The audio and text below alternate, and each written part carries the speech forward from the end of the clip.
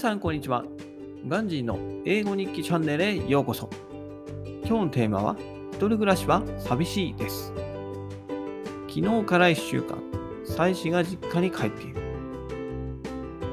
My wife and my child were at her parents' house from the day before yesterday.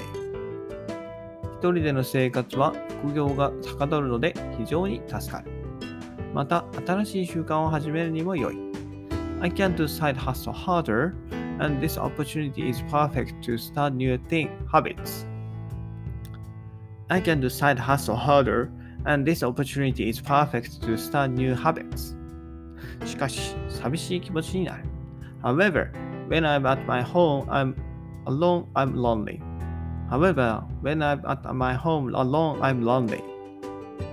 話し相手が家の中にいないのはつまらない。